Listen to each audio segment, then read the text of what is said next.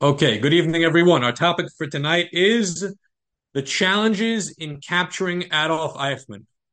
What I want to discuss tonight is not what happens after Eichmann gets to Israel and his trial and the impact that had on the Jewish people or on Israeli society. I've just discussed that a little bit in earlier years. Tonight's all about what happened to Eichmann between May of 1945 and his arrival in Israel on May 22nd, 1960. So when the war ended, Eichmann was in the Alps, but there was no last stand. There was some thought that they'd have a heroic last stand of the SS against the Allied forces. It never happened. The troops dispersed. And he visited his family one last time, knowing that he could not stay with them.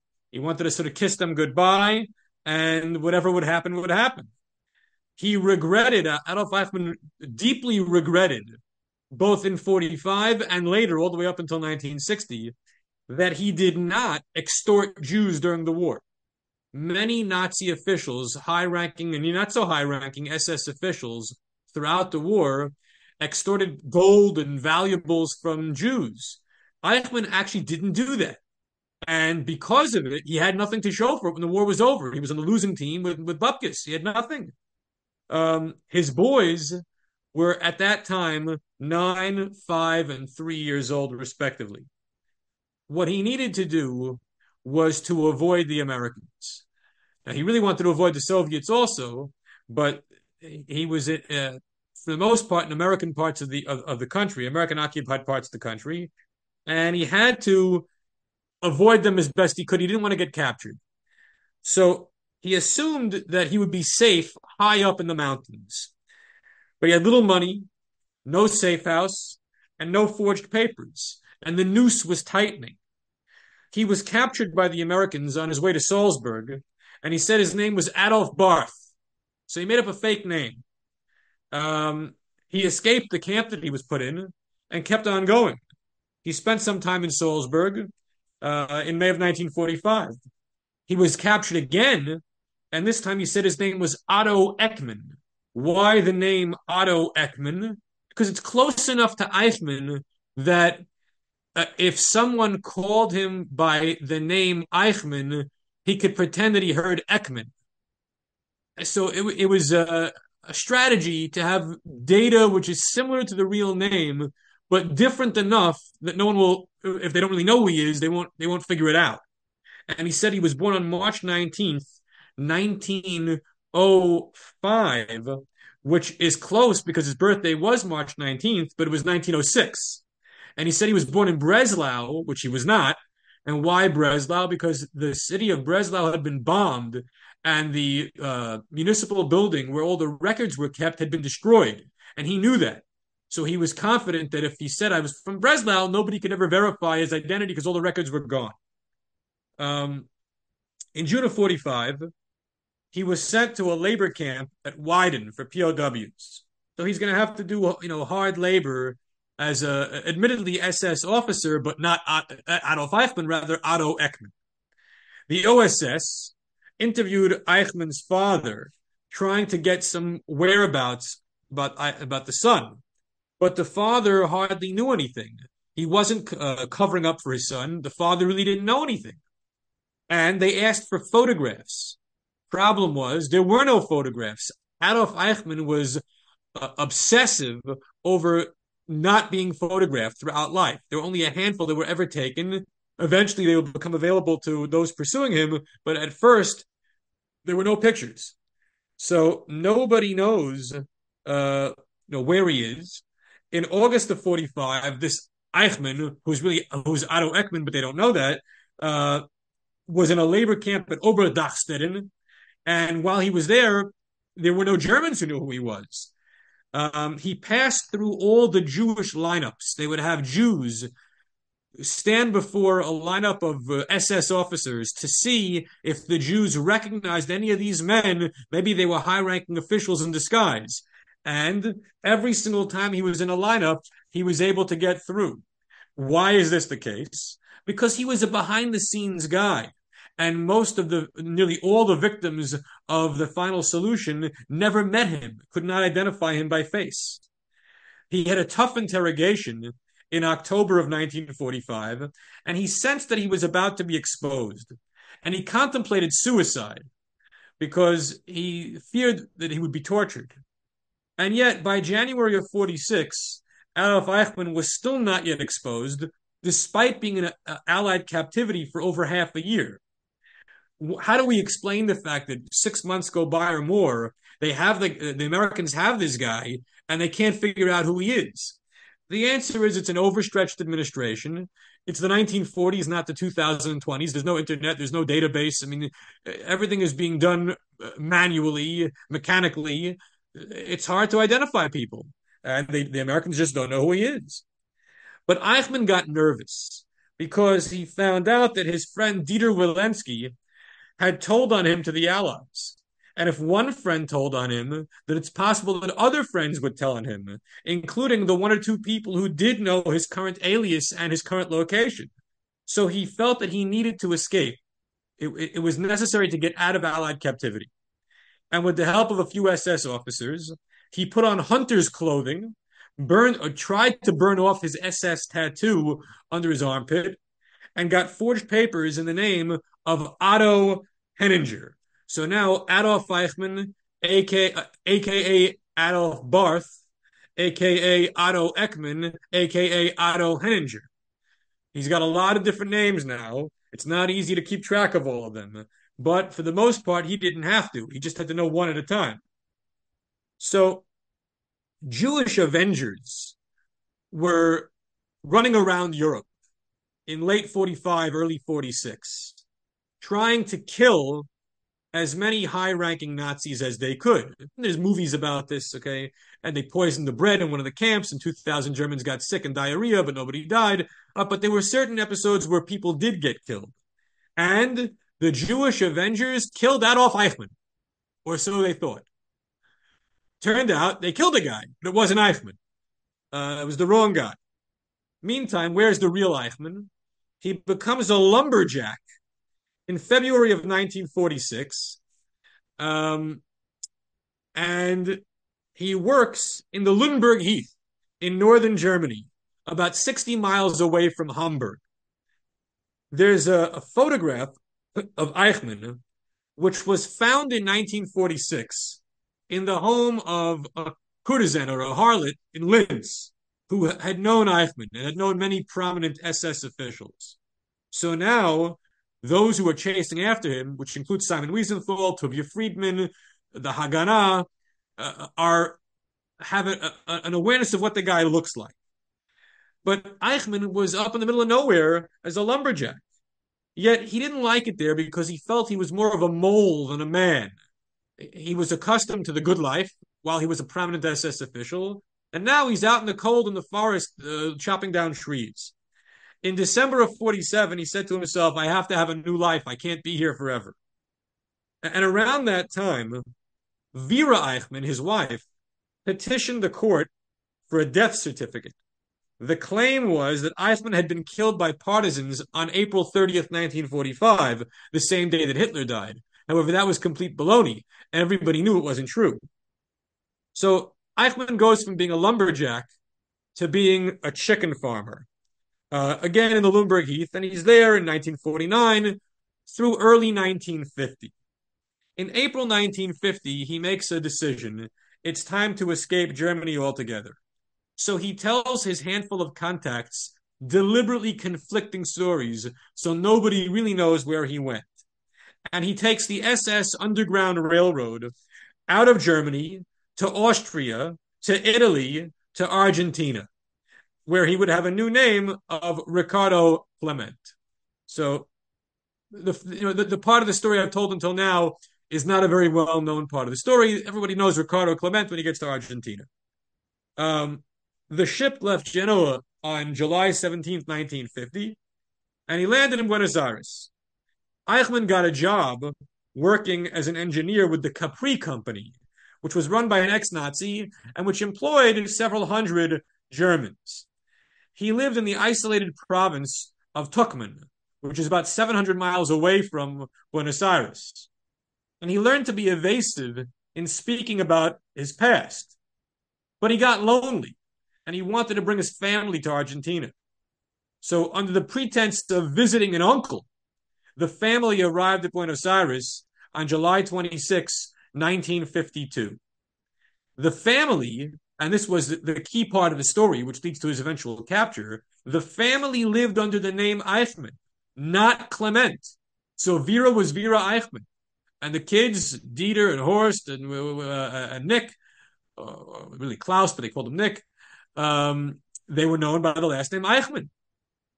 Well, who's looking for Eichmann? As I said, Wiesenthal, Friedman, a few of the others are looking for him. But when Vera Eichmann disappeared, all the Nazi hunters basically gave up hope. And we're not going to find this guy. And all the files were sent to Yad Vashem. Basically, pack up the files. This guy's gone for good. So now we get to where the story gets interesting and where all the movies begin. All the movies about Eichmann don't tell the story of 45 to 56. They just tell the story of 56 and onward, and mostly 58 and onward. What happened? The girlfriend. Nick Eichmann, the oldest son, had a girlfriend named Sylvia Herman. And her father was half Jewish, Lothar Herman. However, nobody knew that. Not even the daughter didn't even know. Nick was basically a Nazi like his father. Papa Eichmann had no remorse, would say viciously anti-Jewish things, and the son picked up on it and felt the same way. He was also a rabid Argentinian nationalist, but most of the Germans in Argentina became right-wing Argentinian nationalists. So Nick Eichmann made anti-Jewish comments in the presence of Lothar Herman in December of 1956. And Herman kept quiet, didn't want to blow the cover. Adolf Eichmann was jealous that many of the ex-Nazis who were living in Argentina were wealthy, while he was still poor, terribly poor, living a low-class job in a house without electricity. Life was not good for Adolf Eichmann. So the relevance of the son's girlfriend and the fact that he was poor will come together in the building of a new house in an out-of-the-way place that will eventually be the scene of all the action. So Eichmann lost his job in 1953, then had a series of failed businesses and bad investments and menial jobs. His only joy was the birth of his fourth son, Ricardo, in Argentina. Now, of all the members of the Eichmann family, only Ricardo was a non-Nazi. And even Vera, although she was not a Nazi, she was sympathetic to anti-Jewish stuff. But Ricardo was a baby. He would go on to become a friend of the Jews, a philo-Semite and a friend of Israel, and is a prominent archaeologist. So Sylvia saw in April of 1957 an article about Adolf Eichmann in an Argentinian newspaper. And Lothar, her father, immediately realized that Nick was Adolf Eichmann's son. How did he know? I mean, other than the fact that Nick's last name was Eichmann, how did he know that the father was a war criminal? The answer is because Nick had never spoken about his father and had never allowed Sylvia to go to his house or even to know his address. The secretive nature of the whole thing was a dead giveaway. So Lothar decided he was going to send a message to some authority figure that a war criminal is hanging out here in Argentina, in Buenos Aires. Who does he write to? He wrote to the Frankfurt prosecutor, Fritz Bauer. The Frankfurt prosecutor, Fritz Bauer, was himself a Jew and had been persecuted during the Holocaust, but had survived. And he was very excited to receive this letter. Bauer needed Herman to confirm the suspicions were true. So Sylvia went back to Buenos Aires to find Nick. And she found out the address of the Eichmann or the Clement family from a mutual friend. She knocked on the door, met Vera, and met Adolf Eichmann. But Nick was not home. Nick came home and was horribly upset to see his girlfriend or former girlfriend in his home. But Adolf calmed him down, and Nick referred to Adolf as my father, not my uncle. So that was the giveaway that Ricardo Clement was not some uncle, but really was Adolf Eichmann. So again, another piece of the puzzle is being revealed in the presence of Sylvia Herman. Okay.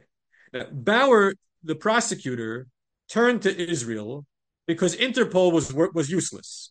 And he couldn't rely upon the German Ministry of Justice because they would bury the story and had plenty of ex-Nazis who were part of the German ministry.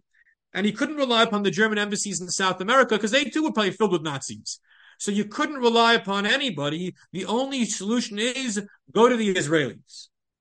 The Israeli representative in Germany, by the way, who was not an ambassador because Israel did not yet officially have diplomatic relations with West Germany, that would not come until a few years later, told Walter Eitan, who told Isser Harel, the head of the Mossad.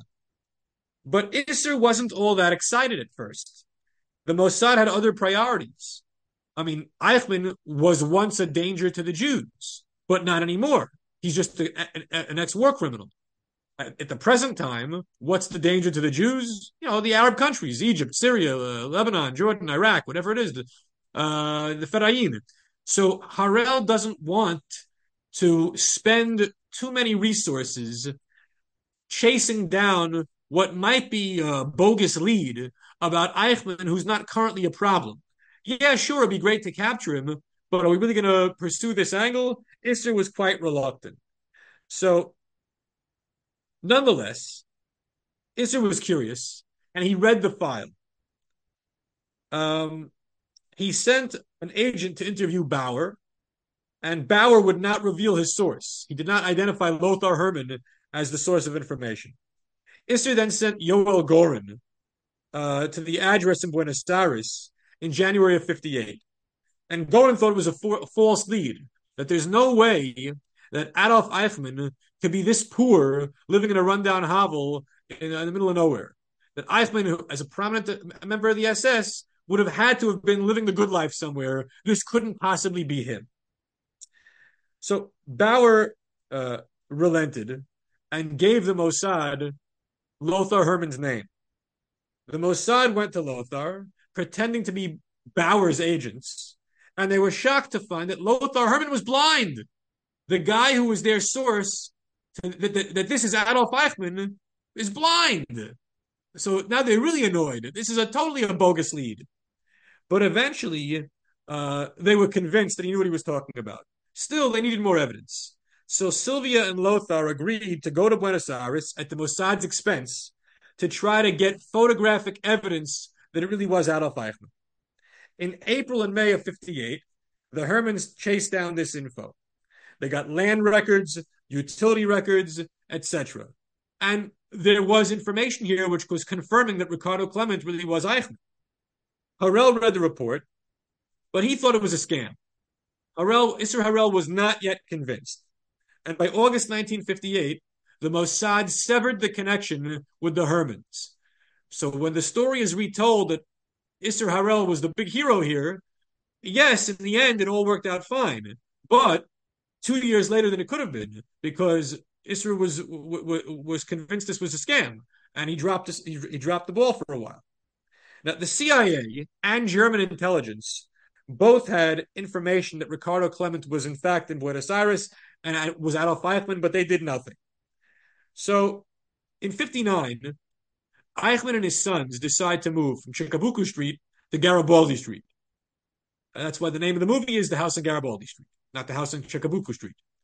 So they build a new house with their bare hands, a brick house in San Fernando, a northern suburb of Buenos Aires. It's an area with no running water, with no electricity yet, so there are no municipal utilities. And that was deliberate. Aside from the fact they were poor and didn't want to have to pay, it was because the city didn't keep accurate records of land purchases and swaps that didn't involve the payment of utility taxes. So they could stay off the grid, literally. The earlier version of the grid. Okay. Now, Eichmann got a new job at a Mercedes plant, and he finally was happy with his job. It was about 20 miles south of town. It was a long commute every day, took the bus, but he was happy in his job. Yet, he was increasingly bitter about Germany's defeat in the war and was at odds with local Germans. He was not on good terms with the other Germans in town. Um, Around this time, Sylvia Friedman, one of the Nazi hunters, wrote an article that Eichmann was found in Kuwait, the infamous Kuwait theory. Herman read the article and wrote back to Sylvia Friedman that no, Eichmann is not in Kuwait. Eichmann's in Buenos Aires. We know exactly where he is. So Bauer went to Israel in December of 59, and he said to the Israelis, I'm not leaving unless you give me a yes. I'm not taking no for an answer. You guys have to pursue this Ricardo Clement angle. So Bauer went to the Attorney General, Chaim Cohn, rather than to Isser Harel. And there was a meeting between Chaim Cohn, Isser Harel, Bauer, and Tzvi Aharoni. Tzvi Aharoni being the Mossad interrogator. Bauer threatened, if you don't take this case, I'm going to go to the German authorities. And if I do, they're probably going to drop the ball altogether or expose things, and Eichmann's going to run. So Mossad finally agreed. They sent Tzvi Aharoni to Buenos Aires. And now it's time for real Mossad reconnaissance of Garibaldi Street. Now, on December 6th, 59, Ben-Gurion told Isser Harel, don't let Bauer go to the Germans. Instead, Israel will get Eichmann and bring him back to Israel alive. Don't kill him there, and we're not going to prosecute him in Germany or Argentina. We're going to prosecute him in Israel. Okay, that's a big challenge. So Isser knew it would be tough. And Cohen, the Attorney General, questioned the legality of trying Eichmann in Israel because Israel did not exist in 1945. So the crime could not have been committed against the Israeli state, which was non-existent at the time. But neo-Nazism was on the rise in Germany in the late 50s and early 60s, and the capture of Eichmann was seen as something that was needed to remind people of the threat of resurgent Nazism. So the decision was they're going to fool Eichmann by publicly pursuing the Kuwait angle, the theory that he was in Kuwait. This way, he thinks they're not looking for him in Argentina. Tzvi Aharoni arrives in Buenos Aires on March 1st, 1960, on a diplomatic passport with a fake name.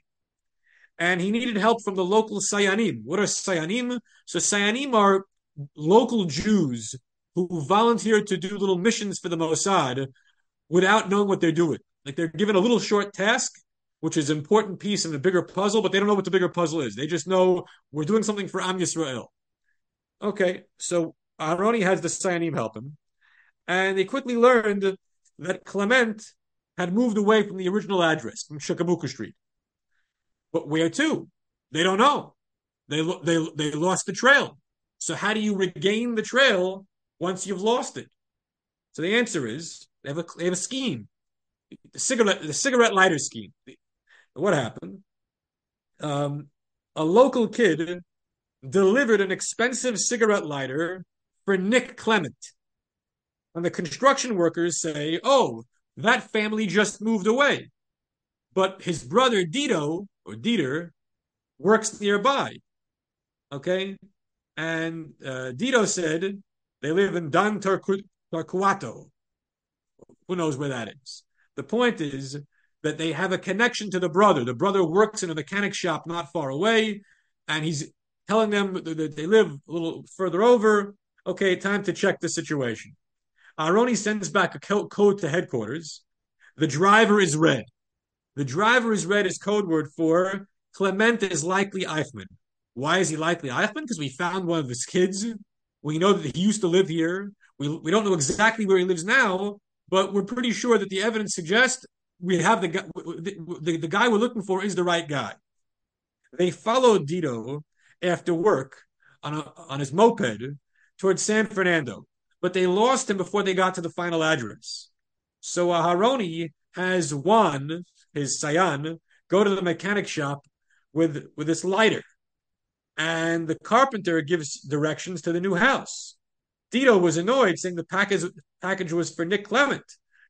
But no such person exists. It's Nick Eichmann, not Nick Clement.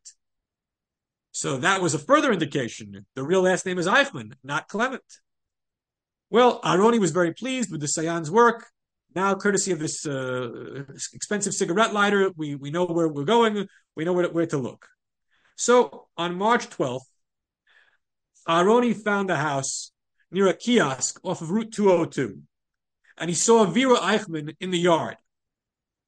It was Eichmann's 25th wedding anniversary on March 21st, and Aroni assumed that Eichmann would be home from the business that he had in Tucumán in time for the anniversary. But Aroni almost screwed up badly. On March 16th, he was doing some reconnaissance with a suitcase camera and taking pictures of Vera. But the daughter-in-law, the wife of Nick, got suspicious when they said they were interested in buying land for a factory. The problem is there's no electricity and water here. What kind of a company sends representatives to try to buy property where there's no utilities? So the cover story sounded fake, and Aharoni had to quickly hightail out of there. So it goes to show you, if you try to get too much reconnaissance, too much surveillance, you can make a blunder. On March 17th, he went to the land records, and it showed that Vera was the owner of the property and that she had not remarried. So if she had not remarried and there's a guy living with her and it's not the uncle, it's the father, then Ricardo Clement is Adolf Eichmann, not some other dude. It turned out Eichmann was not away on business. He was actually home the whole time. And he suspected those guys who were trying to buy property were not Americans, but were Jews looking for it. Eichmann is very suspicious. He thinks that the Jews are out to get him, and they're on his case. The boys had not told him about the cigarette lighter episode. Had they told him about that, he would have put 2 + 2 = 4 and might have gone running away. But in the meantime, Eichmann didn't run away, despite his nervousness and despite the fact that there's some legitimate suspicions that he has. Okay. Now, Aharoni saw Eichmann outside the house for the first time on March 18th. And he was convinced it was him. It looked like him. Okay, just from the naked eye, it looked like the right guy. So he sends back a coded message, "The driver is black," which was code for, "I'm convinced that it's Eichmann." But the mission was going to have many challenges. It's one thing for Aroni to find Eichmann. It's quite another for them to send a hit team and extract him. What are some of the challenges? So first of all, it's 9,000 miles away from home, and very few Mossad agents spoke Spanish. It's a hostile environment with many pro-Nazi officials. There's no easy communication with Tel Aviv. There's no local support. You can get arrested. It'll hurt the Mossad's reputation everywhere if they do get arrested. And Eichmann was a seasoned intelligence officer who might know how to escape the clutches of the Mossad. So it's going to be very difficult to pull this off. And in fact, it's 3 missions all rolled into one. How so? There's the capture, which is probably the easiest of the 3. There's the holding of Eichmann in captivity in Argentina, awaiting escape from the country. And then there's the actual escape from the country, which is going to be challenging. They have to figure out a way to get him out. So Harel wanted to be there on the ground to make decisions, but not to participate physically in the mission. And for the command of the mission itself, he put in charge Rafi Eitan. Rafi, who we've seen from a few previous lectures, Rafi the Stinker, was a leading agent of the Shin Bet, not of the Mossad, but then again, on this mission, it was mostly Shin Bet because Mossad did not have an operations squad. Okay, so Aharoni got a close-up picture of Eichmann on April 3rd. And on April 8th, Aharoni went home to Israel. A team of 8 agents were assembled. Attorney General Chaim Cohn and Justice Minister Pinchas Rosen gave their consent So now there's legal authority within the state of Israel for this mission to go forward. Each agent needed multiple fake identities and fake passports. It was a challenge to produce all this stuff. And the equipment was be sent, whatever couldn't be bought on the scene would be sent in a diplomatic pouch. Peter Malkin was one of those chosen. He wanted to avenge the death of his family. And he spent nights in Tel Aviv before the departure, combing through Eichmann's file. The big question would be how to get Eichmann back to Israel. So it could not be by sea. A boat would take way too long. The Argentinian authorities would know what's going on by then. The boat could be stopped in the middle of the ocean. It had to be by air. But the problem is, it's too far for the IDF. This is not, Uganda, 1976. This is South America, 1960. So what about El Al, the national carrier? El Al had participated in several previous Mossad operations, so you could get them to cooperate if it was technically feasible. The problem was Mossad, that El Al did not fly to South America at that time in 1960. And to say that this would be a test run would be a very dubious cover story. Well, Isser met with Ben Gurion on April 28th, the day before. There's a solution.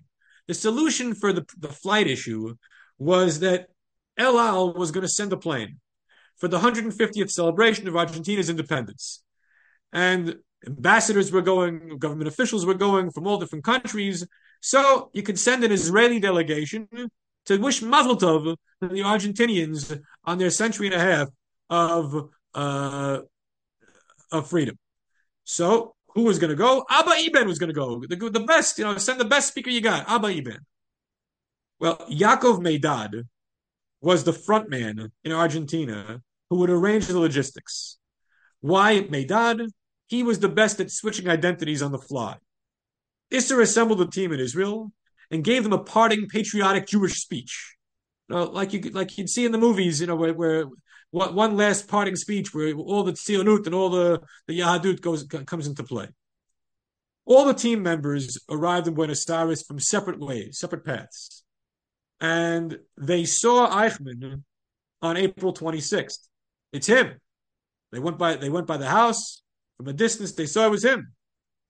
The flight on El Al was scheduled to leave Tel Aviv, or Lod Airport, on March 11th. It could remain in Buenos Aires at most a week without raising suspicion.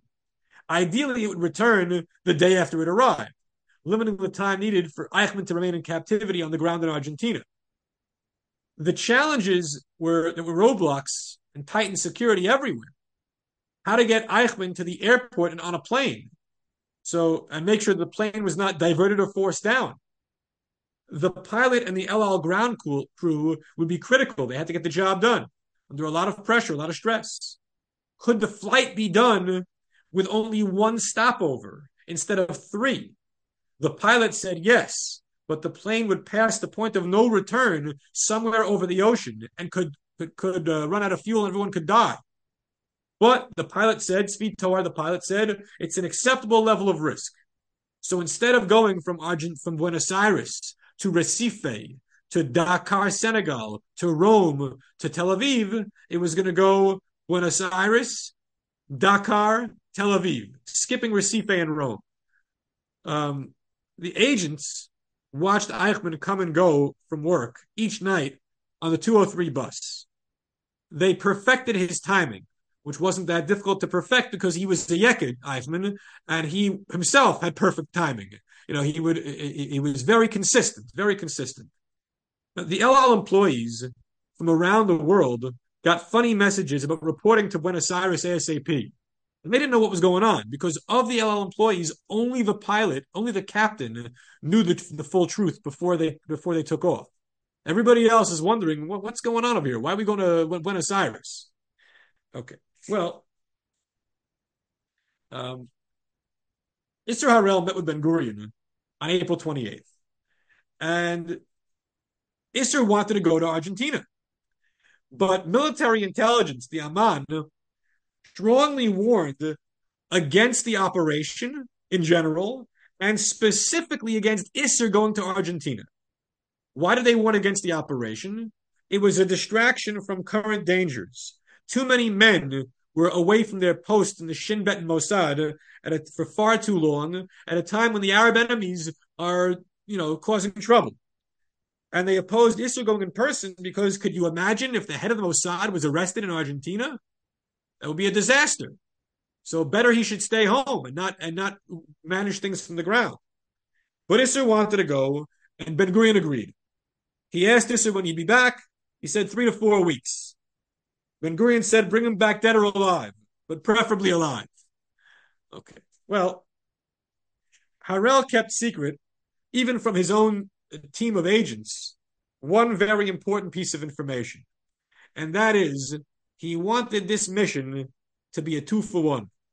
He wanted to get Mengele, in addition to Eichmann, on the same flight back from Buenos Aires, because there was some information that Mengele was around, and that maybe Eichmann knew where he was, and if we could, rough up Eichmann, we'll get information on Mengele, get both of them. Well, the agents on the ground were working on a safe route that would take them from Garibaldi Street away to the safe house. Finding reliable rental cars was a problem. Argentina had a lot of old junky cars that often conked out, so you need to spend top dollar finding reliable cars that could pass for diplomatic limousines. But if you have cash and persistence, you could find it. And Yaakov Meidad was the front man. He did the best to find all this stuff. They also had to find safe houses, several of them. There was the Tira where Eichmann would go. There was Ma'oz. There was Ramim. There was a bunch of different Hebrew names for different safe houses where the agents would hang out. Yosef Klein, his job was to handle the plane and the relationship with the airport and the Argentinian authorities. This would be a very difficult job because there was no prior relationship between El Al and the airport, and they needed to have the plane serviced and refueled, food, permits from the aviation ministry, where you're going to tow the plane to at the terminal. And all these questions were very important questions because they're going to try to sneak a guy onto the plane, not going through the terminal. So how do you get a guy on the tarmac? All sorts of questions that come up. Yosef Klein is the man on that. Well, there's some bad news. What's the bad news? The bad news is that Argentina cannot welcome the Israelis until May 19th. And the intention had been for the capture to be on May 10th and a departure on May 14th. But now, what are you going to do? It's delayed. So on the one hand, you could delay the capture and risk losing Eichmann, or you could stick to the capture date, but then have to hold him for an extra week. Holding him that long time, the family could alert the police, the family could alert the Nazis, they might pounce on the safe house. There is no good solution here. Do you take Eichmann early or do you take Eichmann late? There's a pro and a con to each side, but it's a bad situation they didn't want to be in. Okay. Now, Aharoni took the 203 bus on May 4th and got on 8 stops before Garibaldi Street. And there was only one empty seat on the bus. It was the seat directly behind Eichmann. He was close enough, he could have snapped the guy's neck if he really wanted to. But the decision was reached. They're going to capture Eichmann on his walk from the bus to the house, just after turning off of Route 202 and on to Garibaldi. But the question was exactly how to position the vehicles and where the men should be stationed. Isser decided to stick with May 10th. Capture him early and hold him for a week. Why? Better to have Eichmann and risk a problem and have to cancel. But you got to practice getting Eichmann into the car. So every second counts. And the goal was to have no more than 12 seconds for the whole operation, from the time Eichmann gets alerted to another human being to him being in the car. How do you get Eichmann on the plane? Couldn't be through the terminal. There's too many inspectors. So it's got to be that you'll park the plane near the edge of the airfield where all the other Britannia planes were parked, and there was very little security. All right, that's ultimately what would happen. The forger was working on how to switch license plates with inside the vehicle. And you could a method by with a hook to change the license plates so that the cars would not be followed. Um, the team was getting ready. The problem was the safe house had a gardener, and there's only so many times you can send the gardener out on errands. So nothing was perfect, but they did their best. The takedown of Eichmann was going to happen by agents Tabor and Malkin. And they rehearsed it very, very frequently because they wanted to make it absolutely perfect. I met Peter Malkin, or Tzvi Malkin. He spoke at Hafter High School when I was in ninth grade, I believe. And he was an older gentleman at that point. He told us, he showed us how he did what he did. Okay. So there's one more agent, the doctor, Dr. Maurice Kaplan, which is a fake name. It's not his real name. He was an anesthesiologist, and he came on May 8th. He told the hospital, I have miluim in Sahel. I have reserve duty. But really, he was going to sedate Eichmann.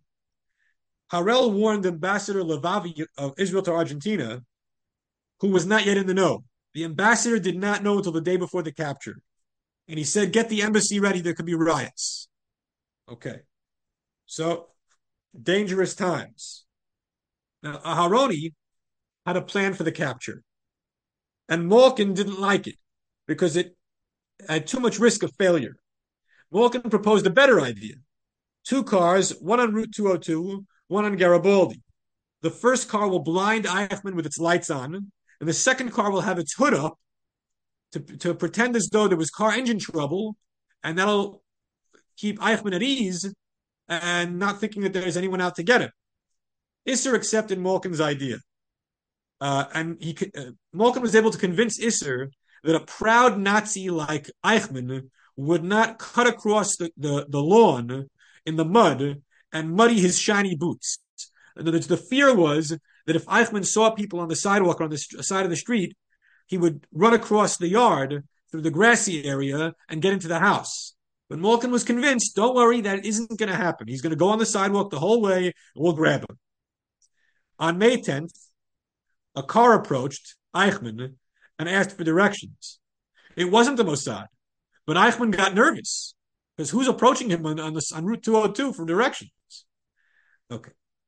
Now, Malkin had to practice his Spanish, which wasn't very good. What's he going to say to Eichmann to sort of distract him? What time is it? One of the sort of the things. So he said, "Un momento, senor. Un momento, senor." But what if it wasn't Eichmann? So now we have all sorts of questions. They know what to do if it's really him and if things go well. What if things go wrong? Number one, what if it's not Eichmann? What do you do then? So they had a plan. Plan was grab the guy. If it turns out in the car that it's the wrong guy, drive him 300 miles out of town, dump him outside the vehicle with about $1,000 cash and disappear. And then get out of the country. Don't kill anybody. Just dump him far away and give him some money. That was one scenario that could go wrong. What if Eichmann gets into the house? The answer is break the door down and grab him. What if the police give chase, use evasive maneuvers, and break every traffic law? What if you're caught with Eichmann by the police? The answer is Rafi Eitan was supposed to handcuff himself to Eichmann and not let go, and everyone else is supposed to run away. And then Eitan would say to the Argentinian police, I'm a member of a squad of Jewish Avengers working privately to get a Nazi war criminal. Malkin wore a pair of new gloves. He did not want to physically touch Adolf Eichmann. He did the takedown, but with gloves on. May 11th was the big day. They arrived in their position at 7:35. No guns. Guns make things complicated. One of the things we'll learn about in many of the lectures about the Mossad is that Mossad agents don't like to carry guns. If you need a gun, you've already lost. It's Chachma that wins. When we discuss Ethiopian Jewry and the escape from Sudan, that's and Kenya, that's going to play a role. So Eichmann is supposed to arrive at 7:40. But he doesn't. Time is passing. 7:50, 7:55, 8 o'clock. Do you stay or do you go?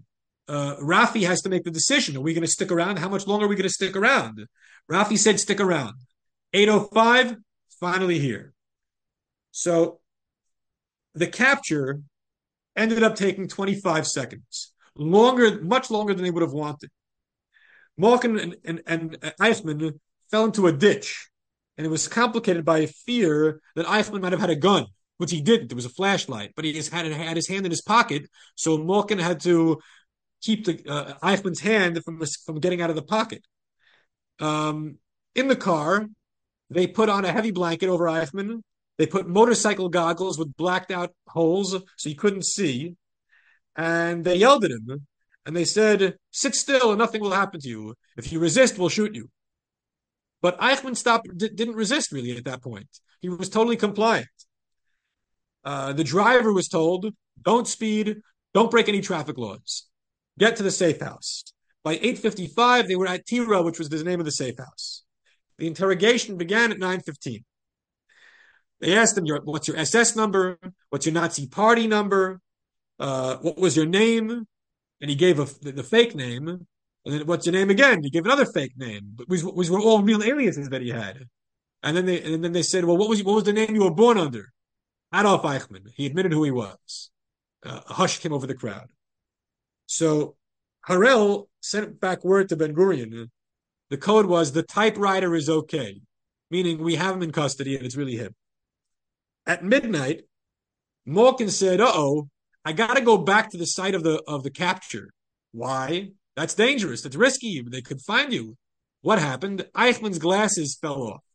And if we leave him there, people will know that he was abducted. Otherwise, they could think that he disappeared in other ways, that he was in a hospital. Who knows what? 1,000 different things could have happened to Eichmann that he didn't come home. But if his glasses are in a ditch, they know it was a struggle and he was abducted. So Malkin, Isser didn't want him to go, but Malkin went, and he found some glass, but he didn't find the frames. So it was kind of for nothing. For the next 10 days, 11 days, Eichmann would be kept at Tira. What if the Nazis came to rescue him? So what would happen then? Tabor said, I'll take him to the basement and strangle him. In other words, we'll kill him before the Nazis could get in. Eichmann might have contemplated an escape, but it wasn't at all realistic. There was no way he was escaping, and he didn't even try to. On March 12th, while in custody, Eichmann told Aharoni basically his whole life story from 1945 to 1960. And he was honest. Eichmann didn't hide any information. Aharoni said, what about Mengele? What about Martin Bormann? Spooky Martin Bormann, who nobody knows what happened to him. And Eichmann said, I don't know anything. And the truth is, he didn't know anything. Eichmann gave the impression that he did not really like his fellow ex-Nazis and didn't expect them to try to save him. And they didn't. Eichmann showed no remorse. He was just following orders. He resisted and rejected the suggestion that he go for a trial in Israel. His argument was, I have nothing to do with Israel. Israel was not a country in my time back then. So try me in Germany or try me in Argentina, where he's a citizen. The question then was, how to get Eichmann on the plane? There are three possibilities. One is put him in a crate of diplomatic cargo. That's not going to work. Second option, a caterer's cart when they put the food on the plane. Also not very good. The third option, which they ultimately chose, put him in an El Al uniform, pretend he's an employee, and sedate him and bring him on the plane as though he were drunk or not well. So there were pros and cons to each of these, but the third one was the best option. It was emotionally tough on the agents who were guarding him at Tira. Eichmann was totally obedient. He was not a threat at all, but still it was draining to be near him. A couple of days in, Judith Nesiyahu arrived, female agent. She was there to play the role of Yaakov Meidad's wife. So in case anyone got suspicious, what's going on here? Why it's all men? So she was to be like the dutiful wife of the frontman Meidad. And she was also there to help cook because none of the guys knew how to cook at all. They could barely make eggs. When Ben Gurion heard the news that Eichmann was in custody, he showed only limited excitement because, as far as he was concerned, the mission was nowhere near being over. Nick and Dieter Eichmann were scared not only about their father, what happened to him, but they were nervous that maybe their mother and little brother will be next. So they have to do something, but the Germans won't help, and they can't go to the Argentinian police without exposing who they really are and who their father really is. So instead, they go to the Tacuara. Tacuara was like a right-wing Argentinian nationalist organization with pro-Nazi sentiment. So maybe they'll help us. At this time, Isser tried to find Mengele, but Eitan told him, Isser, you're barking up a wrong tree. And he quoted the Gemara. What Gemara did Rafi Eitan quote to Isser Harel? Tafasta meruba, lo tafasta. If you try to grab too much, you grab nothing. Okay, don't be a chazer. You have one, don't try to get two. It's complicated enough as it is. All right. Well, Harel visited Tira, and he met Eichmann for the first time. He saw everybody was miserable there, so he gave each person a day off in rotation. Eichmann was going to be given a new identity, that of a Elal crewman named Zichroni. Eichmann told Malkin, I love the Jews. I wanted them to have their own country outside of Germany. Eichmann was being a jerk about that. So the flight left Israel on May 18th. Abba Iban knew the truth, but most of the other people on the plane did not. The path of the plane was Lod, Rome, Dakar, Recife, Buenos Aires. While the plane was in the air on the way to Israel, on the way to Argentina, Nick and Dieter Eichmann are, last-ditch attempt to find their father. They break into a shul in Buenos Aires with guns and check the basement. But Eichmann's not there. They considered kidnapping the Israeli ambassador, Levavi, but they were told, don't go overboard. Malkin was guarding Eichmann that night and gave Eichmann wine and cigarettes to butter him up a little bit, and then got Eichmann to sign a piece of paper that he's willing to be tried in Israel. It's because Eichmann had been rejecting that proposal for a long while, but finally he agreed, fine, I'll go to Israel. There was trouble on the flight from Israel to Buenos Aires. The plane landed in Recife, and unexpectedly there was a celebration at the airport on the tarmac. The local Jewish community came to welcome the Israeli delegation, and there was a Simon Tov Mazel Tov and Herenu Shalom Aleichem and Israeli flags. Very, very nice. Okay, but they want to get to Argentina. And when it's time to leave the airport, they're not allowed to leave. The flight plan is rejected. Why?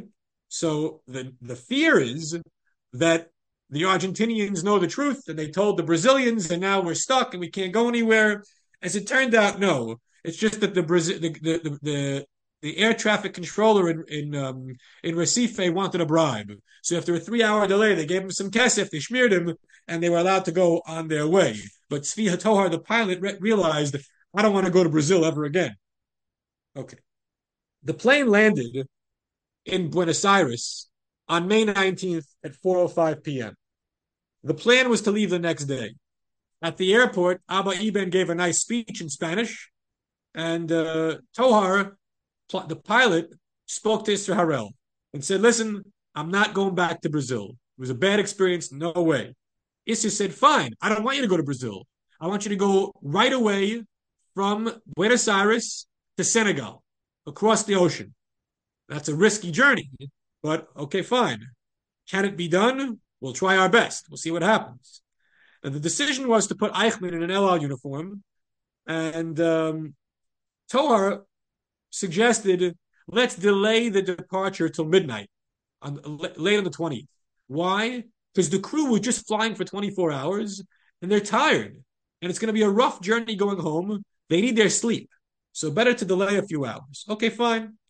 So on May 20th, which was the last day they're supposed to spend in Argentina, There's a lot to do. There are documents to prepare and forge, disguises, backup plans, clean up, escape for those not on the flight, because not everybody was going on the flight, and destroy all the evidence in the safe houses. All this has to be done. A local Sayan, a local Jew, faked an injury so that he would go to the hospital and get released from the hospital and get a record, a paperwork of being released from the hospital, so that then the forger could make a similar document for Zichroni, who was really Eichmann, that he was released from the hospital, which is why he's a little befuddled. But really, he was sedated. Now, Harel took his post throughout the afternoon in the airport restaurant. The command center was in the airport restaurant.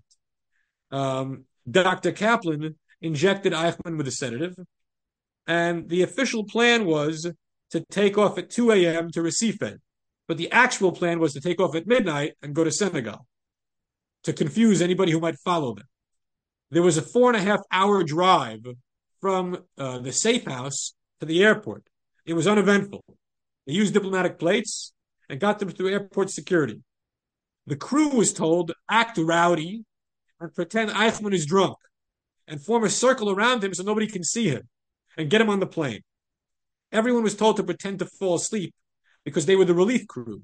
This way, in case anyone enters the plane for inspection, they won't bother waking people up. At 11:15, the plane was moved towards the terminal. Harel and his agents were delayed in the terminal because there was no passport control officer to check them out. They were nervous. Maybe they're onto us. It turned out it was just a snafu of the airport employees. And by midnight, everybody was on the plane. They're just about to leave when another problem emerges. The tower says there's an irregularity in the flight plan. Harel was convinced they got us. We're doomed. But what do? Did they take off without permission? Then Interpol will chase after them, and the Argentinian Air Force could shoot them down. Who knows what? You don't want to take off without permission. That will ruin any chance of success because you can't get back to Israel without a stopover fuel. Well, they told the navigator, go to the tower, figure out what the problem is. You have 10 minutes. If you're not back in 10 minutes, we're going to leave without you and hope for the best. As it turned out, there was just a missing signature on the flight plan. He signed it and they were on their way. By 12:05, the wheels were off the ground.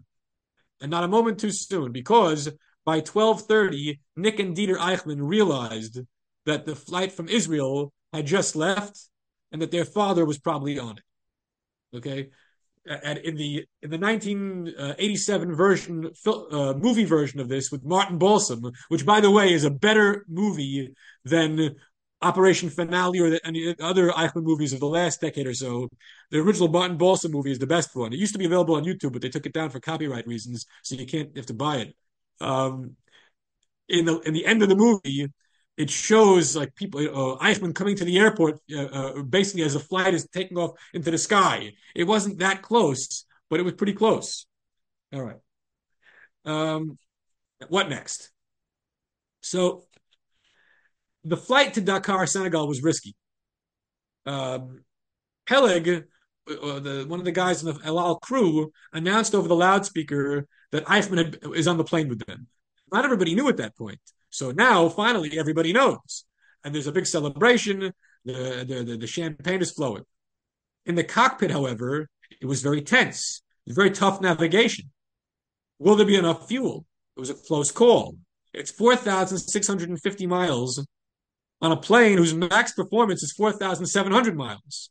If the winds are the wrong direction, they're doomed. Not everybody was on the plane.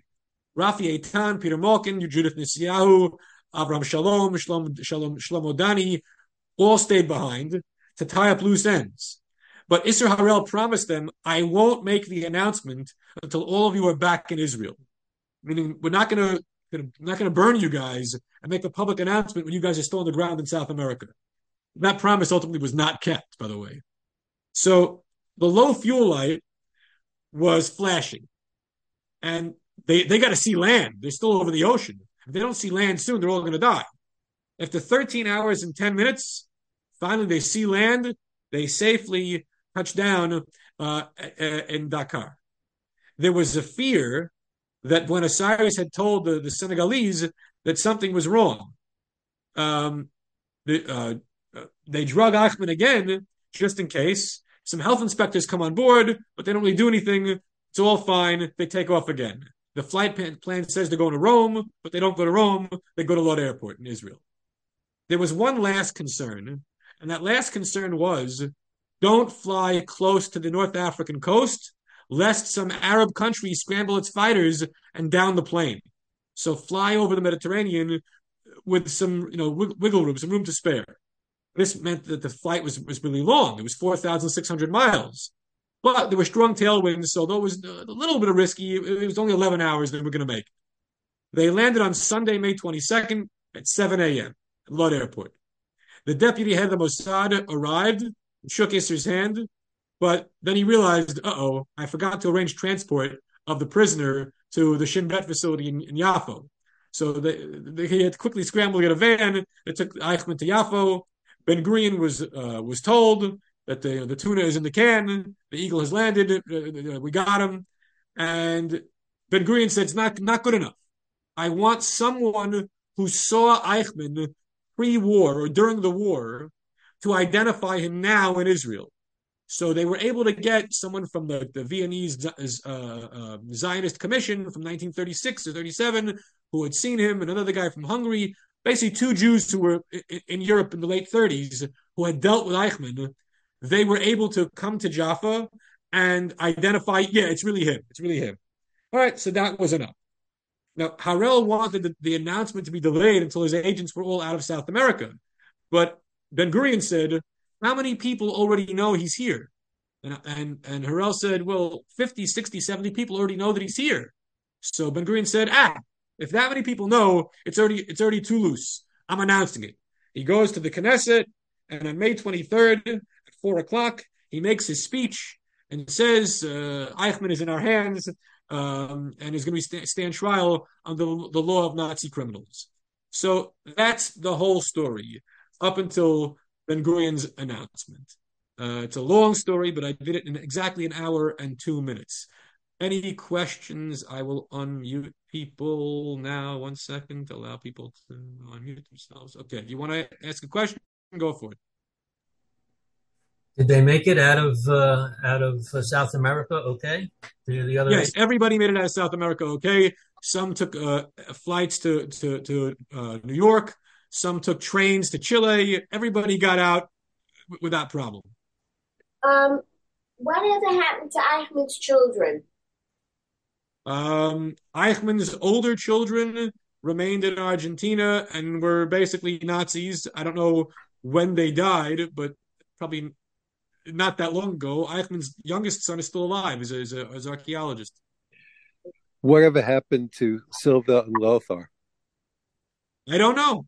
They stopped participating in the whole thing already in 1958.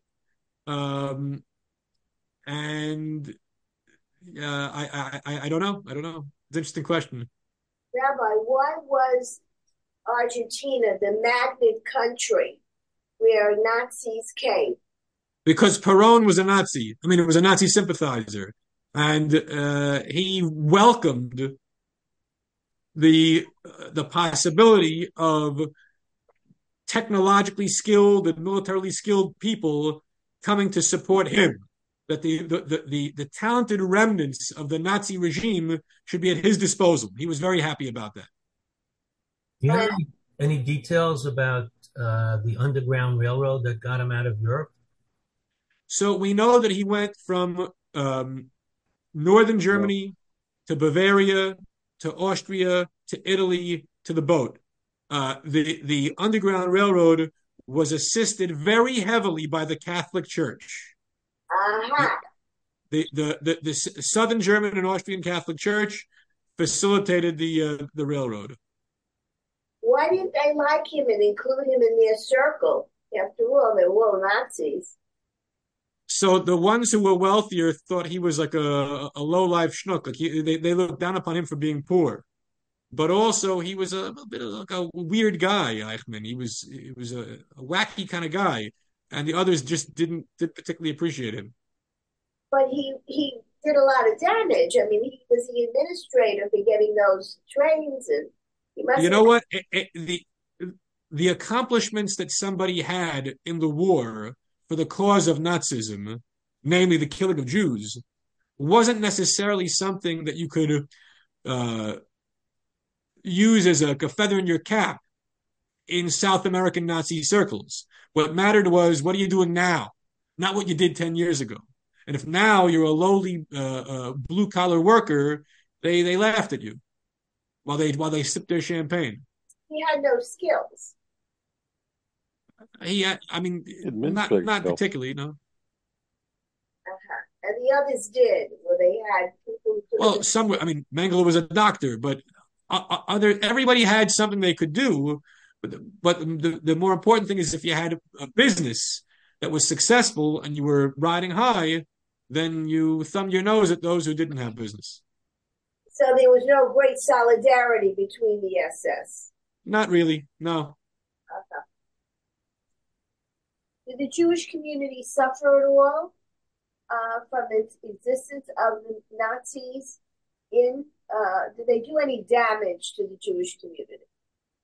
Not terrible, but there were sort of flashes of anti-Semitic violence, but nobody got killed. I see. There was some damage to some synagogues. Did the other Nazis go into deeper hiding once they saw how Eichmann was found and captured? Yes, so Mengele disappeared and really went fully off the grid. Mengele was living out in the open for a long time. And when he realized that Eichmann was being pursued and he was being pursued, he made sure to no longer be in the phone book. Another guy, Herbert Zuckers, who we'll talk about in a few weeks, he recognized that after Eichmann was captured, he might be next. And in fact, he was next. What did he do? He killed 30,000 Jews in Riga. Oh, Riga. Yeah. 2 weeks. Okay, so in 2 weeks' time, we shall continue. Our Question? topic will, yeah. Just there was a newspaper reporter who interviewed Eichmann before he was captured. Yes, Eichmann did 3 interviews with a reporter. Yes. Did that have any role in them finding him? No, but it's an interesting part of the story. It has no bearing on his capture, but it all the books about Eichmann, spend some pages on this aspect of his life in 57, 58, 59. Why did he do these interviews? And his claim was he wanted to tell the true version of the story, to rectify what the media accounts were saying about him, because he saw that he was being labeled as a war criminal, as a mass murderer, and this and that, and he wanted to give his version of the story.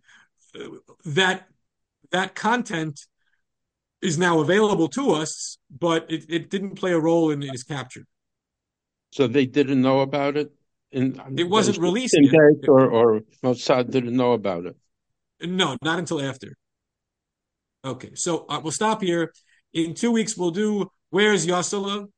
Yossele Schumacher. It's an interesting story, probably unique in all the various tales of the Mossad that we're going to have this year. So stay tuned. Take care, folks. With his grandfather.